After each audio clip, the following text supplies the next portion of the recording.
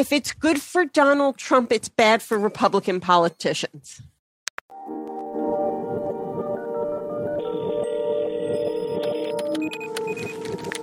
Welcome to Politicology. I'm Ron Steslow. This is our weekly roundup where we invite a rotating panel of experts to discuss the truth you need to know behind the most important stories of the week and how they're shaping the political landscape. And on today's incredible panel, returning to the roundup, is the highly sought-after crisis communications consultant, political strategist, writer, and MSNBC political analyst, our good friend, Susan Del Percio. Good morning, Susan. How are you? Great. It's so nice to be with you guys today. Well, good evening to you. Good morning to me. It is tomorrow. It's tomorrow where I am. It's yesterday where you are. And somewhere in between, we're going to record a podcast.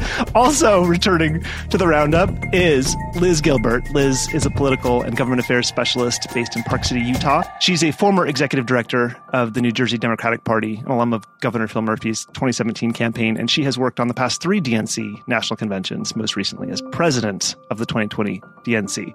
Liz, it's always great to see you. Welcome back. Thanks for having me, Ron and Susan. Great to see you again. On this week's roundup, first, the latest developments on the Mar-a-Lago search saga. Next, are America's best days behind us? We'll take a look at a recent poll showing that more than half of Americans now think that's true, and how the recent uptick in polling for Democrats could shape the midterms. Then we'll discuss how Republicans have spent the last few weeks defending Trump instead of mounting any real opposition to the Democrats' policy agenda. And finally, when we switch tracks over to Politicology Plus, we're going to discuss Finnish Prime Minister Sanna Marin and what parts of the private lives of political power holders we should actually care about. Again, that will be in Politicology Plus, which is a private ad-free version of the podcast where we bring you strategy and analysis you can't get anywhere else. If you're listening to us in the Apple Podcast app, you can navigate to the Politicology Show and tap the button that says Try Free. Or you can sign up at politicology.com/plus. We'll dig in right after this. For the third week, the story of Donald Trump hoarding classified documents continues to unfold. On Monday, the New York Times reported that the National Archives retrieved over 150 documents marked classified in the first batch of materials they recovered from Trump in January, which could or could not explain why the government moved so aggressively to recover the documents from Mar-a-Lago earlier this month. In total, the government has seized more than 300 classified documents from Trump since he left office. Again, the National Archives told his lawyers that he had taken more than 700 pages of classified documents. We still don't know any of the specifics of what sensitive documents Trump stole when he left office, but the Times is reporting that he had documents from the CIA, NSA, and the FBI, and they're also reporting that Trump looked through the boxes personally in late 2021 before handing anything over. So this is now the third week we've talked about this on the Roundup. It's been our lead story, and it doesn't look like it's going anywhere anytime soon because it's just so seismic of an event. So, Susan, I want to start with you, and we'll dig into more of the details here and who's asking for what now. But how did you react to the sheer volume of classified information Trump took with him after leaving office? Or is it like, 20 classified documents, 20,000 classified documents? Does it really matter? And, do we have any sense of what those numbers even mean? I feel like he was like those scenes you see at an embassy that's under attack. And instead of burning all the documents, he's running to like hide all the documents and steal them and stash them away in like the limo, like to get them out of the White House as quickly as possible before anyone else can get to them. It's a really, again, like most things with Trump, shocking but not surprising. Did he take it? Does he? It goes to his mindset. I think there's a big part of what I've heard is true. He thinks of those documents as his. He's never had any respect for the office of the presidency or for government or the rules. He thinks they don't apply. At the same time, I just don't know how you can't think that he thought he could monetize them in some shape or form. Yeah. Yes, maybe he kept a picture of something, but he's probably willing to sell it. So even his personal stuff, but that's his choice. But on these documents, he's got to figure, he had to have a reason for it because it's not like he ever read them before or cared about them when he was president. Mm-hmm. Yeah. I mean, I guess volume just goes to more opportunity for, important information relative to national security being compromised by crooks and scoundrels, we called them last week on the Roundup, the rotating, the circus of people coming in and out of Mar-a-Lago constantly. So I guess that's where volume matters. But to me, I hear, okay, he had 100 pages, he had 10,000 pages. I don't like it. There's still very important information, sensitive information you shouldn't have had in the first place. And I guess that helps prosecutors, right, build a case. But also on Monday, Politico reported that the Gang of Eight has requested access to the documents seized from Mar-a-Lago. Now, the Gang of Eight includes the two top leaders from each chamber, Schumer and McConnell in the Senate, Pelosi and McCarthy in the House, and the top Democrat and Republican from the House and Senate Intelligence Committees. That would be Warner and Rubio in the Senate, Schiff and Turner in the House. So one staffer for one of those Gang of Eight members said that all 8 of them hadn't yet signed off on that request. But that isn't necessarily routine. Gang of Eight members and their staff can ask the intelligence community, do ask the intelligence community for information in ways that don't require all 8 of them to sign off. So, Liz, do you have any concerns about this group of lawmakers getting access to the documents and basically Congress stepping in here to add to the mayhem that's already unfolding in the news? Well, my thought is as follows. I think the average American voter is watching what is happening on TV. If they're paying attention at all, I don't know how you can miss this story, right? It's week 3. It's still going. It's kind of at the top of everything. But I think when it is FBI, DOJ, you still leave room for people to believe that it is a law enforcement event. And as soon as you bring in Congress and the Gang of Eight and the, folks that you mentioned, the leaders of our Congress, it's immediately a political circus, right? And so not to say that it wasn't in the eyes of some people at the beginning, seeing this totally as a political move, which obviously it is not. And, there had to be a ton of political calculus before moving forward on such a search. But I think as we start to see the narrative around the Gang of Eight and Congress paying attention in terms of making document requests and requests for information and details and photos and, what have you, I think we will just continue to see the text messages and the emails for fundraising on both sides of the aisle go kind of bonkers. And so I would say in another day and age, Congress getting involved, it would be like, this is their right and responsibility, and let's see what's going on. And in this day and age, right now, the present, what we're experiencing against this kind of wild political backdrop, I think we're just going to see it even more hyper politicized than it already is. Yeah, it's Susan. Go ahead. I just want to follow up on that because I agree with everything that Liz said, but especially when it comes to Kevin McCarthy specifically. Yes. Yeah. Yep. Yeah. I think that's even Marco Rubio, he has acted in a bipartisan fashion throughout the last time on the Senate Intelligence Committee. He's been fairly responsible in that role from what we can tell.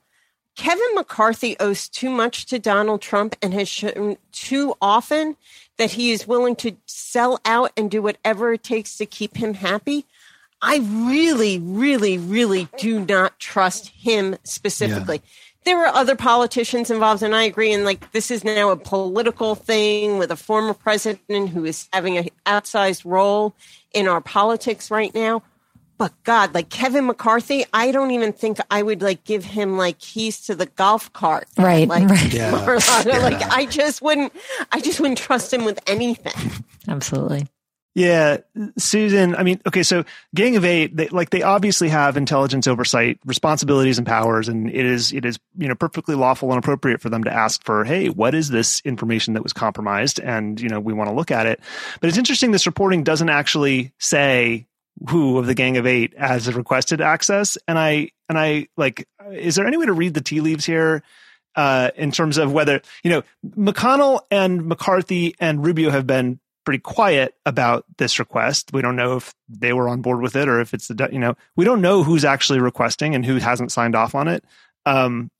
but it also doesn't help them to say that we want to see the documents, right? Because it only raises the specter of the fact that they were stolen in the first place. So I just wonder how you think this changes the optics of the story.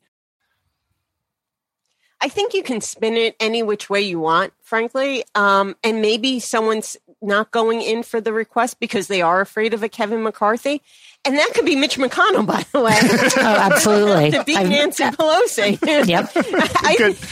I'm not joking. I am being so serious. I know I'm laughing about it, but it kind of depends on what's on the papers. It depends on what's on the papers. What I would be curious if it can be parsed in such a way that the content of certain documents that they're concerned have been compromised of current and ongoing operations, intelligent operations. Because there they do have to have a certain amount of information. If we're doing something in a part of the world, and these documents have been compromised, we need to know that. And maybe we collectively don't. As a matter of fact, the public doesn't need to know it, nor should we, if there's top secret operations going on. But when they're making decisions out of the Gang of Eight and funding and other things, I could see why that is important. I don't know if they need to know what specific documents versus the content. It's parsing it, I know, an awful lot, but I'm trying to try and take away some of the politics of this. And let's not forget, like when Donald Trump took those documents, he thinks he just took a bunch of paper and shoved it in a box. No, he put men and women's lives on the line because you compromise sources and methods. That's what this is about. This isn't just what it says on the paper. It's about compromising people's lives on the ground. And the fact that he has no regard to that is very frightening, where I do believe at least 7 of the 8 members of the Gang of Eight do care about the people on the ground. Yeah. I'll give that benefit to everybody. Certainly. I totally think that's right. I do.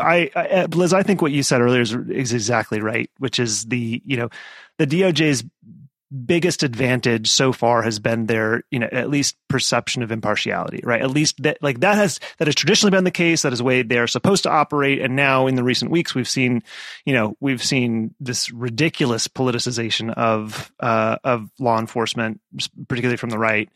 But I just worry that now it's going to get muddled with Congress getting involved if the Gang of Eight does decide to do, if they decide to be vocal about whatever they find or don't find, or if they don't get this right. It muddies the water a little bit. That's what I'm afraid of.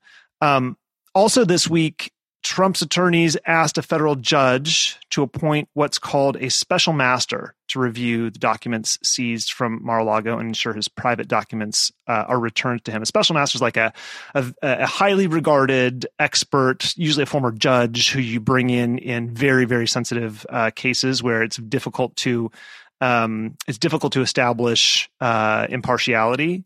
More challenging to establish impartiality. We do this in redistricting, actually, because it's an inherently partisan process in the litigation. Usually the litigation ends up with a special master drawing a compromised set of maps. So that's what they're asking for. And CNN is reporting that DOJ has already signaled that it's using an internal filter team to review the items seized and separate material that could be privileged. Trump's also asking a judge to prevent the DOJ from continuing to review the documents until a special master is appointed and has reviewed the documents. Trump is asking the government to stop reviewing the government's documents until a special master is appointed. The documents he had no business taking. His legal filing. They're not his. No. Not even close. No. Not even close. No. Those things I stole from you, stop looking at them. Trump's legal filing has sent some lawyers on Twitter aflutter. Former U.S. Attorney and MSNBC legal analyst Barb McQuaid described the filing as a long ranting tweet dressed up as a legal filing, which our friend George Conway retweeted. Nixon's former White House counsel John Dean pointed out that Trump's filing cited a page in the U.S. v. Nixon Supreme Court case that doesn't actually exist. They cited page 782, but that case ends at 716. So our friend Oren Kerr Professor Oren Kerr pointed out that while lawyers are giggling at Trump's motion and how poorly it was done, the media has actually mostly given it respectful coverage. They're just reporting the allegation and the request. So, Susan, here's an interesting question, right? We've had a very luxurious reprieve from Donald Trump dominated headlines in the media every single minute of every single day, but it's kind of back. And if we're heading back into the media circus where everything revolves around Donald Trump, how should we expect them to cover his, the increasingly outlandish claims? I've seen more and more of his tweets from whatever you call them, truths from Truth Social. Like, I don't know how they're ending up in my feed, but people are like screenshotting them. It's kind of like, okay, he's kind of crawling his way back into the day-to-day news zeitgeist. And I wonder if you think that's here to stay. Most likely, because as horrifying as it is to have him back the way he is, these are serious charges. Let's not forget, we're talking about he stole government documents. He didn't just take it with him. He wasn't allowed to. He consciously made an effort. And what's more interesting is that those documents that they've been reviewing since January, when they got the first tranche. That's right. And again in June, they got a second tranche. And that's when they were signed off saying, this is all we have. This is all we have, folks. That's it. The lawyer said, that's it. And then, behind that closet, there's like a little, lock on it. And you can probably take off with like the bottom of my shoe. And, oh, look, there's 30 more boxes. And there it is. But these are really important documents that do need to be reviewed. We do need to know what's happening with within the intelligence community, and I think Trump's going to regret having been this vocal. And let's not forget. Let's look at the quality of lawyers he's had. just saying. If you just want to look at who he's had hired for the last so bad. year or so, it's really pretty bad. He's not release the Kraken. Sorry, it's never going to get old. It's never going to get old. But I think he's trying. He's desperate, and I hate to say this. Plus, he's had a few wins politically with some of the primaries he's gotten involved in. Of course, he'll blame them for losing, and that they ran bad campaigns, but they were great when I supported them. But because a lot of those Trump candidates will lose their general elections. Yeah. But I don't see how we can't not focus on the importance of what's happening. Yeah. And I think actually it may move beyond Donald Trump in some ways, because we're going to learn more and more about these documents, and that will be the story. And it will now be the story of what's this president doing to protect our folks on the ground, our intelligence, what's been compromised. I think that's going to be more of what we hear. And maybe that's why some Republicans are a little careful about how far they're going out on a limb with Donald Trump on this one. Yeah. Because they know that they may be getting involved with, basically someone who's committed treason. And we saw that right after the news broke, and they were all quick to jump on the bandwagon of attacking the FBI and attacking the DOJ. And then there was some internal, hand slapping after that. Hey, not so fast, guys. We probably don't want to be out in front of this. So here's one question that came up a couple of weeks ago, and I want to pose it to you, Susan, in particular. Liz, I'd love to hear your thoughts, but it comes from our Politicology Plus listeners. We got a handful of these questions, which is, basically with all of this, what should Democrats' messaging be? What should they be saying? And my immediate reaction to that was nothing. Just shut up and defer to the DOJ, defer to the FBI. You don't want to be trying to spin this stuff. It's already too good for you. Just sit back and watch. Sit back and watch. Don't say anything, especially if you're a candidate on the trail. But I wonder if you disagree and if there's anything useful that they could say about this. But my sense is don't say anything unless you're asked. And if you're asked, defer to the FBI, defer to the DOJ. Zip it's the advice. Just zip it. There is one thing that you just made me think about, though, is I hope they're very careful around the January 6th hearings that are going to come back in a few weeks, and how they try to not make this part of the conversation, because that will be a mistake, because then it'll be like a double whammy, and Democrats really do need to stay away from this. Now, it's sucking all the oxygen out of the room, so I understand, Biden's, the things that he's been passing, which left and right, he's been having pretty good days, weeks, but I think you can't afford to play in this sandbox, if you will. Yeah. Stay focused on the issues that your voters care about, the ones you're trying to win. And I agree. Liz? I know that when the three of us have been on this here podcast together, we've talked about our not so love for Senator Chuck Schumer in the past. So I hate to invoke his name, but I will just never forget. And, Susan, as the comms person, I'm curious actually for your reaction to this, but the night that I think it was the night of the raid. It was either that night or the following night. Excuse me, the search and seizure, the lawful and appropriate search and seizure. Pardon. But of course, of the twice impeached, disgraced former ex-president, I want to make sure I get that correct. But it was that night that Rachel Maddow had Chuck Schumer on, and it was to talk about, what was happening in D.C. It was not talking about what was happening down in Palm Beach. But of course, Rachel said, I have to ask you, what are your comments? And the way that he basically Heisman armed her, when she was trying to bring it up, like, I have nothing to say. We will not talk about this. I don't agree with that strategy even a little bit. I think as a trained and savvy senator, which for all intents and purposes, for how long he has been in his job, he should at least moderately try and fit that bill. If you're not going to take the question and answer the question that you want to answer, he didn't even take the opportunity, when she said, what do you think about what's going on in Mar-a-Lago? Or can you react to the Kevin McCarthy tweet about, how crazy this is and we will seek justice and, all of the absolutely bonkers things that McCarthy was saying, right at the beginning, not to be confused with all of the absolutely bonkers things he continues to say. But I watched Schumer just basically say, no, we will not discuss, and next topic. It wasn't even a savvy, like promotion of law enforcement. The DOJ is impartial.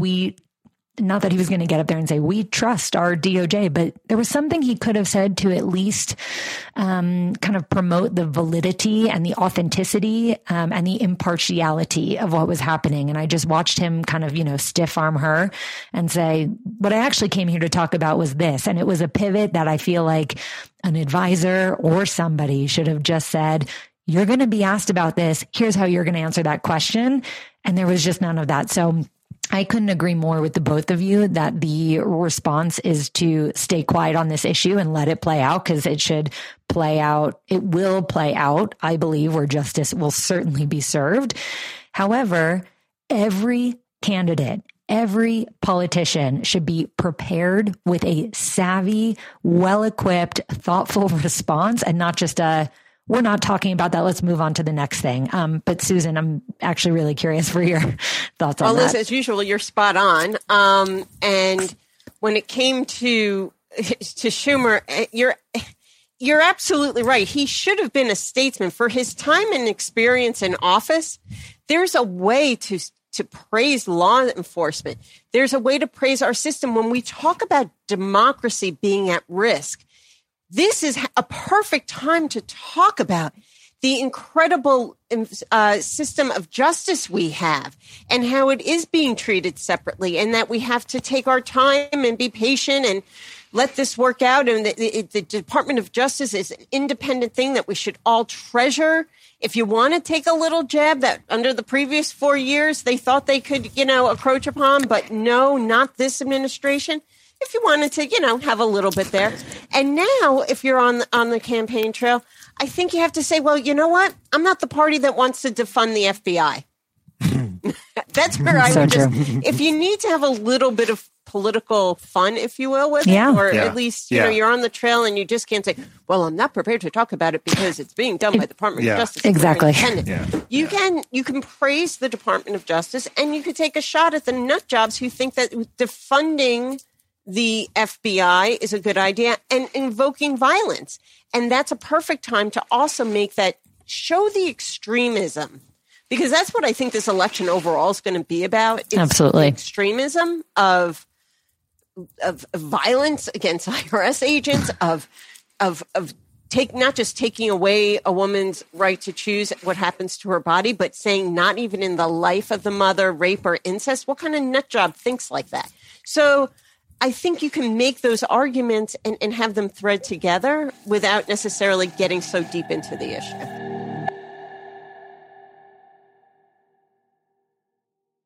Over the weekend, NBC News revealed a new poll showing that 74% of the American population thinks this country is headed off on the wrong track. 74%. That is well above the 56% it was sitting at in April of 2021.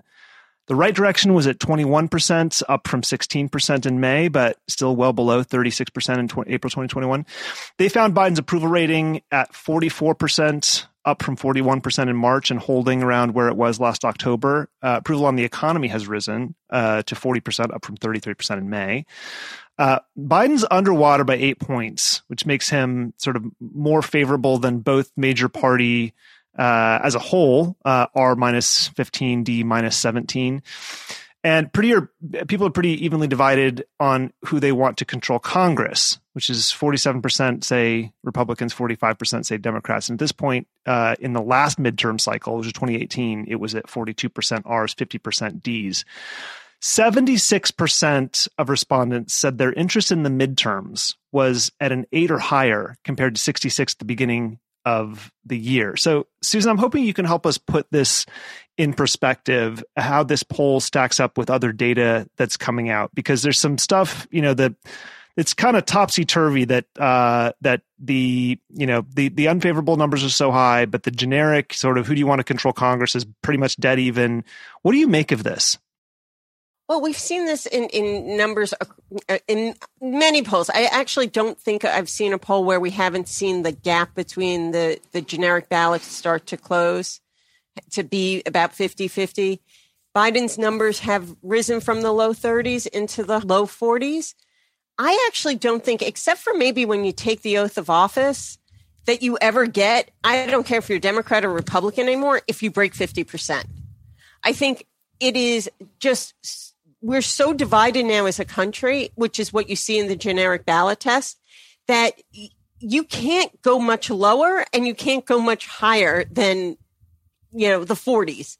You're forever going to be trapped there. Those days of seeing 60, 70% favorable ratings, yeah. I don't see it. Even if we went to war, I just don't see it. Mm-hmm. You normally get behind like a wartime president, but negative partisanship's too high. Yeah, the negative, and which is why I think when you even see like how people feel about the best days ahead, or or the best days are behind us, this has a lot to do with Donald Trump. And I think what scares people has a lot to do with Donald Trump. I think people are afraid that he's ruined our system. I think people think we're broken. Mm-hmm. And when you start thinking about how neither side is really happy, even with their own parties, that's why you see that 74%. Because even the people who say, yes, I'm going to vote Republican or I'm going to vote Democrat, ask them how they feel about their party. And I guarantee you're not going to get above 25% feel really good about their party. You don't get warm fuzzies for sure. There is nowhere to turn and say, oh, this is a spot that you can like try and get into and come out of. It doesn't exist right now. You can't. You can't find good. You find less bad. You find less bad, and even and we should note, like, even in a really good moment, which you mentioned earlier, Susan, this last several weeks have been very good for Biden and the Democratic Party in general. Right? They've had some really big wins over the last few weeks. They got the CHIPS Act, they got the Inflation Reduction Act done. The Inflation Reduction Act, which doesn't actually reduce inflation, but anyway, it has good things in it that we should be doing. Just and it sounds good.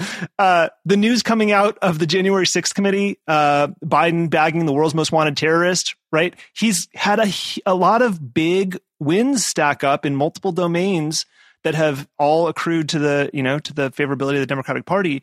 But as you said, there's still not a good place to be. That's just as good as it. I mean, this is as good as an environment as it can get. There's one right? good thing. I can point to one good thing that's happened, at least to the Democrats, which I was surprised to see. The last week or two, they haven't been killing each other. Like, you haven't seen vocal opposition to the things they've passed. Things that they vote on. They say, no, that's horrible, but I had to vote for it. At least they seem to not be vocalizing their disappointment as much. That's a great point. Is probably also why you've seen the generic ballot kind of closing as well. That's a great point. Yeah, like a little discipline, which is pretty rare. The drumbeat of these successes does accrue, and we're going to get to this in the next segment, but it does accrue to their advantage when there isn't any serious substantive messaging opposition coming from your opponents. But so one of the things that jumped out at me was this number in this polling. Nearly 60% of respondents said they're worried America's best years may already be behind us.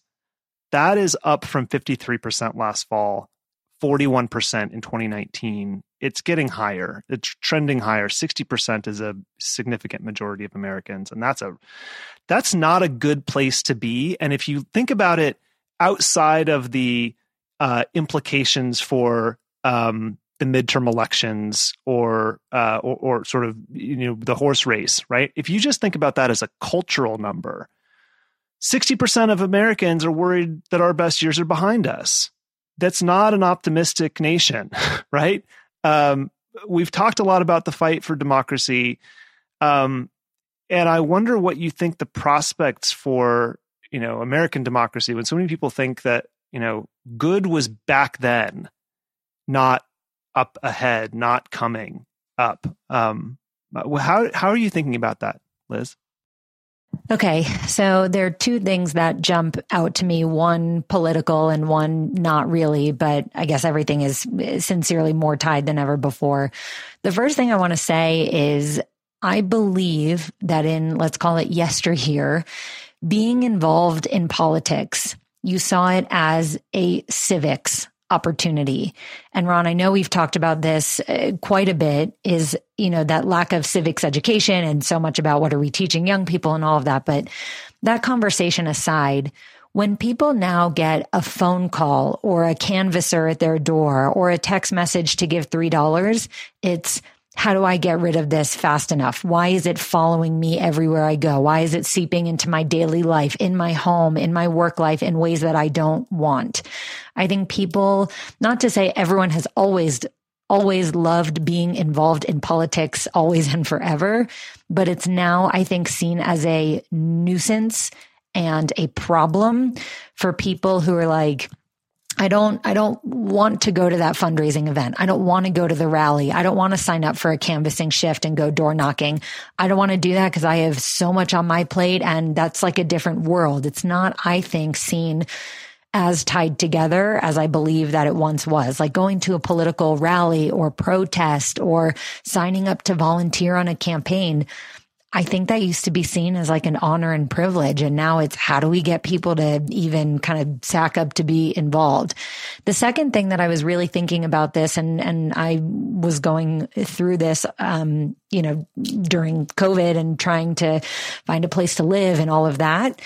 I think that when millennials or younger, or lots of different generations, but I think in particular millennials, who I think at one point could have really been counted on to get out the vote and be involved and make a difference, run for office, etc. I think they're now saying, when my parents were my age, having a house and 3 kids and this job and this life, that was possible, and it is no longer possible for me. So looking at the housing market, looking at workforce crises, healthcare issues, I could go on. And I think that when younger people are looking at their parents and their grandparents' lives saying, I can't even see a kind of comparison when they were my age, I think that is where that mentality of our best days are behind us, because you hear about this idyllic lifestyle. Not to say that there weren't plenty of political issues and wars and so many other things to deal with and that were going on. But the idea of the American dream, right? That you could work hard, put your head down, go to school, get the job, whatever it is, and have the life you want. It's not so possible right now, I think, for young people. And so I know, looking at the polls and what ages are being polled and all of that, we could talk more about that another time. But I think when you really are looking at this polling, I think it is younger generations are saying America is not what it used to be. And I think a lot of people would just agree with that on a surface level and say, yeah, I agree with that and move on. But just like to add one thing to what Liz said, because it's definitely, I agree. You see it in the younger generation looking back and saying, like, what was that? I'm not having that. Yeah. But you add to it, the reason why I think the numbers are going so high is also because you see parents saying, I no longer have the hope that my child will do better than me. That was always the thing that went from generation to generation. Sometimes you see it, for example, in education. Oh, at least my kid, a grandmother may look at the mother and say, oh, she finished high school. That mother may look at her child and say, oh my God, my daughter's going to college. Like, you no longer see a trend of improvement, building upon generations. So I think, yes, you have all those people who are actively going, oh my God, we're totally screwed. We don't have this life. But at the same time, you have almost like a broken heart from a generation that looks down and says, oh my God, they'll never, I don't think they're going to be able to have the life I was able to give them. Absolutely. Yeah. The first question I asked our producer when I saw this poll was, do we have generational splits on this? Because on that 60% number, because I'd love to see how much of this is young people versus, millennials, Gen X, boomers. And I agree. I mean, my assumption is the same as you guys. It's got to be, this has got to be driven by a really profound pessimism among younger generations that about their future, and understandably so. Susan, if you were thinking about communication strategy for a candidate with this number as a backdrop, how does this general sentiment around, I suppose it depends on the generational split, right? It depends on, where your target voters are, but how would that general sentiment around the best days being behind us factor into your communication strategy? Well, what Republicans are going to do is that they're going to say, make America great again and just go off and make it an us versus them. If you're a responsible politician and you believe in governance, you offer, you don't talk about it, frankly, and you talk about the future. It's all about a hope message. You offer, and it doesn't have to be a huge hope message. It just has to say, like, we recognize this.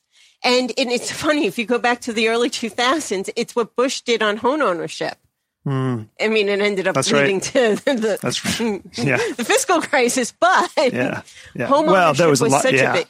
There was a lot of other things. No, I'm not blaming him on the fiscal crisis on that messaging, but the point being, you offer things that people will be able to get a higher education, how you're going to fight for affordable, livable housing. That you're going to care for the environment. Exactly. That you're going to be, that's a great, Ron, that is like probably one of the best points that you can make looking into the future is on climate.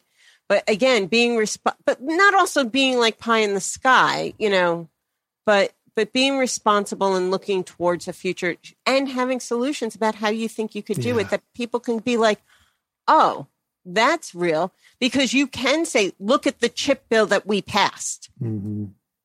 That is helping. Look at the Inflation Reduction Act for not the things that it says it is, but not for inflation reduction. That does help. That one of the most significant commitments to our climate ever. So point to those things because they can get done. I would move there. I think people always prefer to be hopeful, and frankly, they're tired of being us versus them.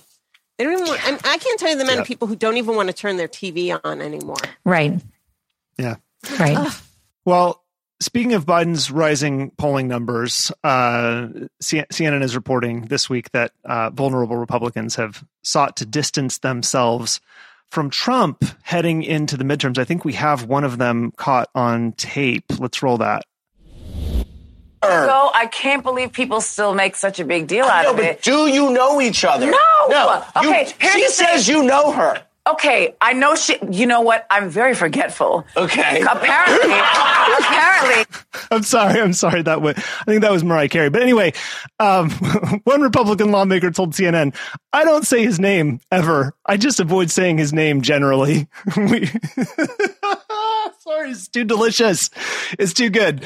We released an episode with Liz Smith this week and had a conversation about, we had it on the Politicology Plus feed, about Democrats in competitive seats needing space to run more tailored races. So I just wonder what you guys make, to close this segment out, what do you make of some of the push for some Republicans to keep him at arm's length now? It's too late. Like, he owns the party. I mean, you can try all you want, but like, it ain't going to work because he has bought the party. Because if you are a principled Republican, you never won your primary. Let's put it that way. You're out on the street. So it's true. He's gone. Yeah. I would say one thing. I really hope that Biden kind of learned something from Nancy Pelosi as far as like having a political backbone, because Nancy Pelosi's like, if you have to run against me, I get it. Go in your district and say I'm like evil. I'm okay with that if you're going to win. And so the Biden folks have to stop being so super sensitive to people who, especially in certain districts, that are winnable for Democrats. They can hold on to it. Or even Tim Ryan picking up that Senate seat, that would be huge. They have to not be so sensitive that they're not fully embracing the president who has, frankly, bad poll numbers. And everything that he's done. Yeah, totally.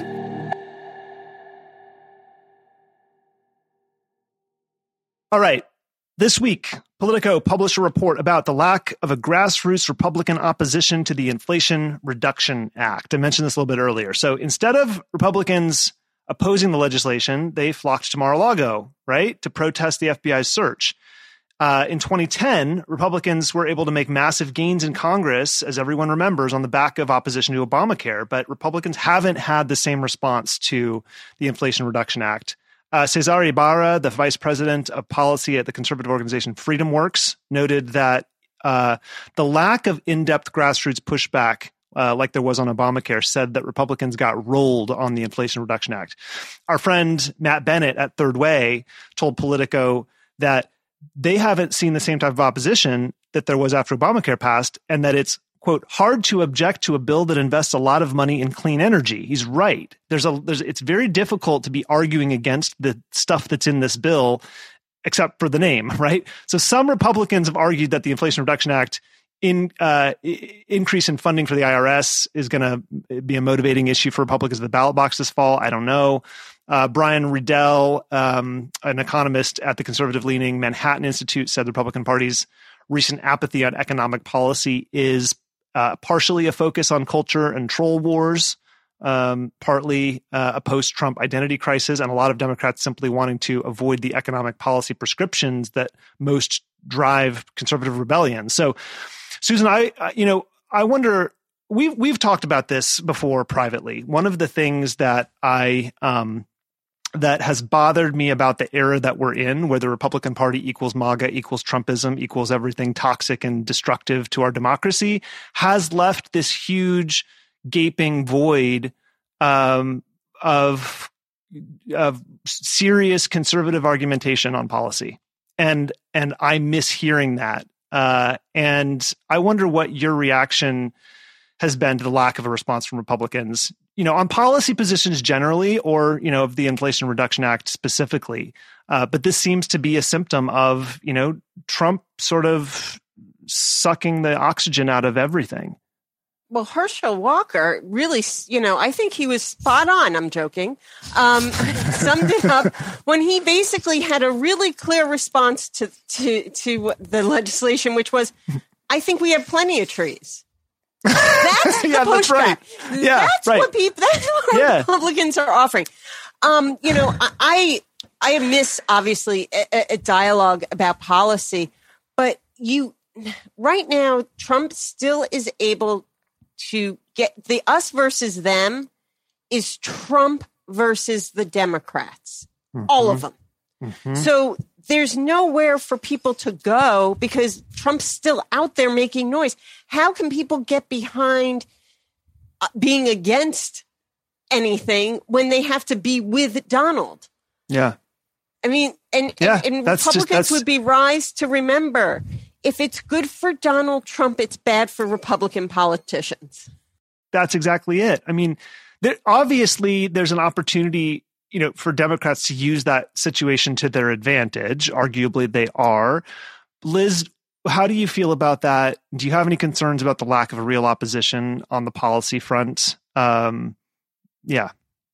I loved what Susan just said. Like, I miss a real policy discussion. I mean, where are we seeing that? I don't think probably anywhere, right? And it's well, actually, go ahead. I think where we're seeing it is within the Democratic Party. Yes. Within the different factions of the Democratic Party. That's where we're seeing most of the serious discussion about what policy should be, but it's all on the left side of the aisle, which also is not great for them because it brings a lot of scrutiny to the internal divisions of the Democratic Party. I was hoping that was going to be your very next sentence. Yes.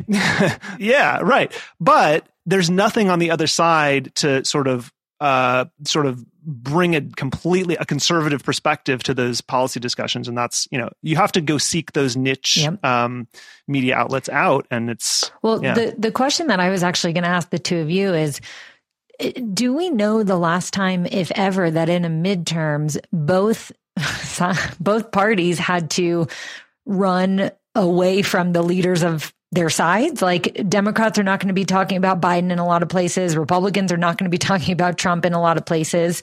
And I don't know the last time we saw that, where it's really like, all politics are local. And I feel like this midterms is going to be the test if that is still the case. So you are running, what is your district? Who are you as a candidate?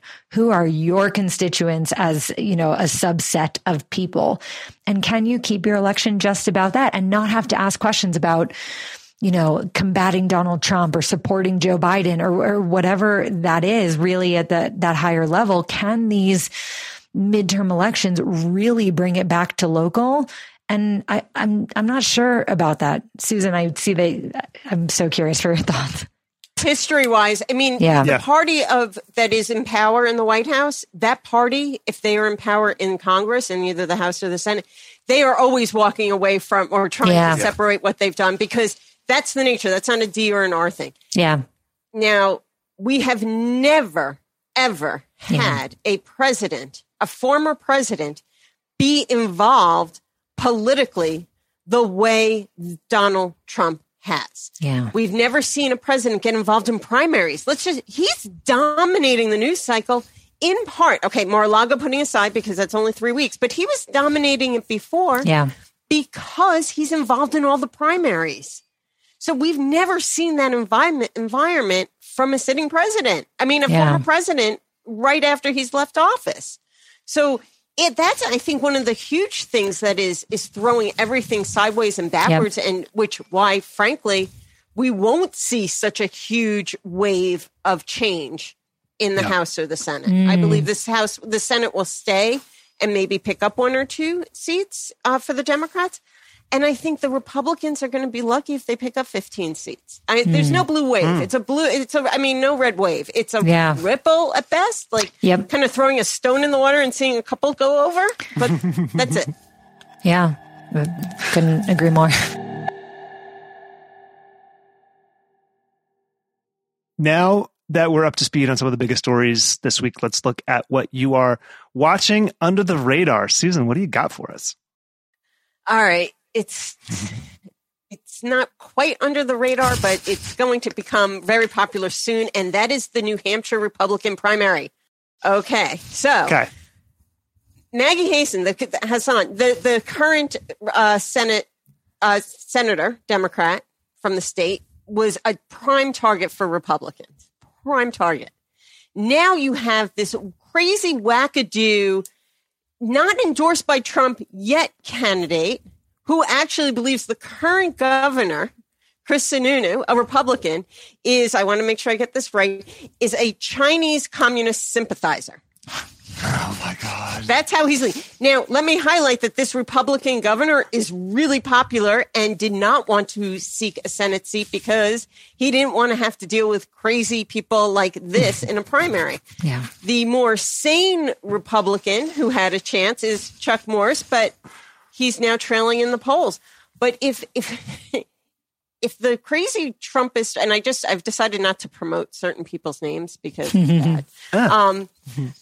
If this person wins, I think this seals it up. Like, I think Mitch McConnell may just like say bye, hang it up. Like, he could be totally done because if they hold New Hampshire, which should definitely in this environment flip to Republican. Yeah. It's game over. Yeah. So That's I'm watching that watch. primary because it's going to, after all of what we've seen, especially in New York, that's going to be the next focus is September When's the primary? 13th. September 13th. So Okay. next week, it's going to come into a boil. It's just going to We'll bubble be up. And watching you're going to it. be like, oh my God, this guy's a lunatic. We don't have any of those in politics these days. Liz, what are you watching? Yeah, new lunatic. I don't know that this would qualify because it is certainly not under the radar even a little bit, but we didn't discuss today. And I know it will get some more oxygen by the time this drops. But Biden canceling federal student loan debt today for most borrowers. And I am excited to see how this unfolds, to see, back to your question earlier in the episode when we were talking about Mar-a-Lago and what should Democrats be saying. They should be silent on Mar-a-Lago and they should be all about this because this is a tangible, I think the average voter, the layperson, you might not know everything that is happening in every bill on the Hill at all times, but I think this is going to get a ton of oxygen. I think this is something that people were saying, if Biden can do this before the midterms, this is something that will have some traction. This will stick to a lot of voters. It makes a tangible, direct, almost immediate difference. It's something that he and others really can campaign on. And so I'm very interested to see how this continues to unfold from a messaging and kind of election perspective. I'm channeling our good friend Lene Erickson on this point because she brought it up last week. I think it was last week, might have been the week before, who is very concerned about how this is going to play out because it's a deeply regressive policy when it comes to education policy. We got some loud opposition to that in the inbox from listeners who are like, no, this is great. And student debt cancellation is a good thing. However, here's a statement from Tim Ryan, who is running for Ohio Senate. He put out a statement critical of this because the politics of it are so difficult for him in the race. He goes, as someone who's paying off my own family's student loans, I know the costs of higher education are too high. And while there's no doubt that a college education should be about opening opportunities, waiving debt for those already on a trajectory to financial security sends the wrong message to the millions of Ohioans without a degree working just as hard to make ends meet.